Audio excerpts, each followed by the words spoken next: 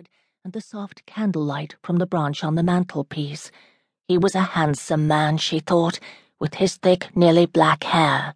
It wasn't a blue black, like those Irish rogues she'd met, nor was it the shiny coal black like hers that reflected light and held deep reds.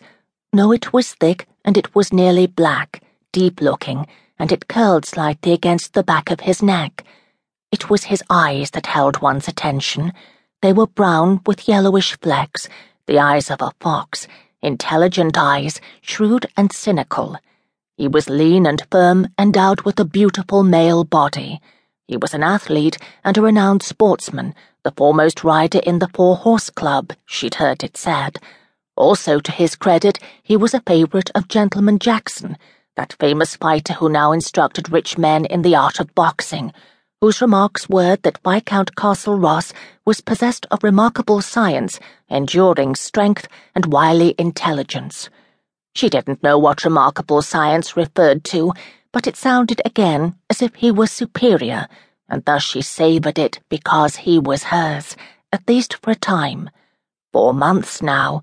It seemed so short a span. When would he tire of her? She shook her head unconsciously, unwilling to raise that dreaded spectre. He was beyond any woman's reach, she thought, even a lady of quality, which she wasn't.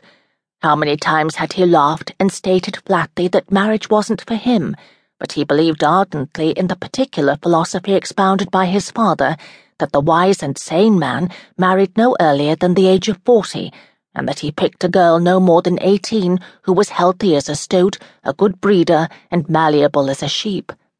He begat an heir, then left the child alone to grow without learning the vagaries of his sire. Knight Winthrop, Viscount Castle Ross, was many years yet from that fateful age of 40, having attained his 27th year some 3 months before. He was a renowned bachelor, sardonic in his cynicism, but rarely cruel in his wit.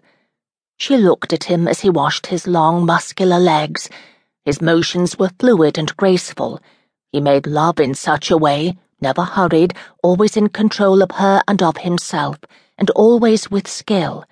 But she sensed, she knew, that he remained somehow apart from her, alone and apart, beyond her, she'd thought once, when she'd watched his face as he reached his own pleasure. "Even your feet are lovely." His head jerked up and he laughed. "What did you say? My feet are what?" Daniela shook her head. She hadn't realized she'd spoken aloud. She knew better than to say something so stupidly revealing, and quickly retrenched. No, my lord. I said your feet are dirty and need to be washed as much as the rest of you." He didn't want to know of feelings. He would dismiss her if he felt she wanted him for more than as a generous protector. He wouldn't be unkind or cruel, but he would leave. She rose slightly off the bed and stretched languidly, aware he was looking at her. Then, equally languidly, she lay down again. "Put on something or it will be the worst for you," he said, and his voice was rough. She made him randy again, her negligent pose on her side, her bountiful breasts pressed together, the smooth line of her hip made even more enticing by her position.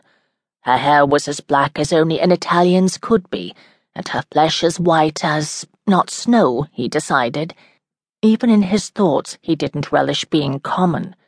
Her flesh was pale, that was all, and those dark almond-shaped eyes of hers showed all the passion of her Neapolitan heritage.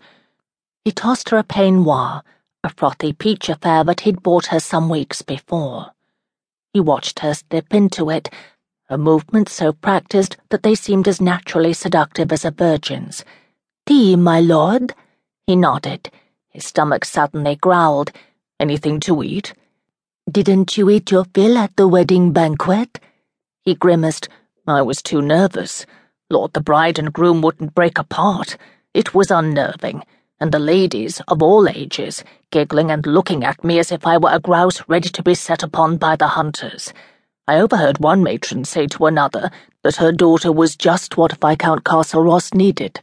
Imagine the impudence of that old bedlamite." Daniela laughed and left the bedchamber. Her maid Marjorie was long abed, and her cook and housekeeper didn't stay in the house.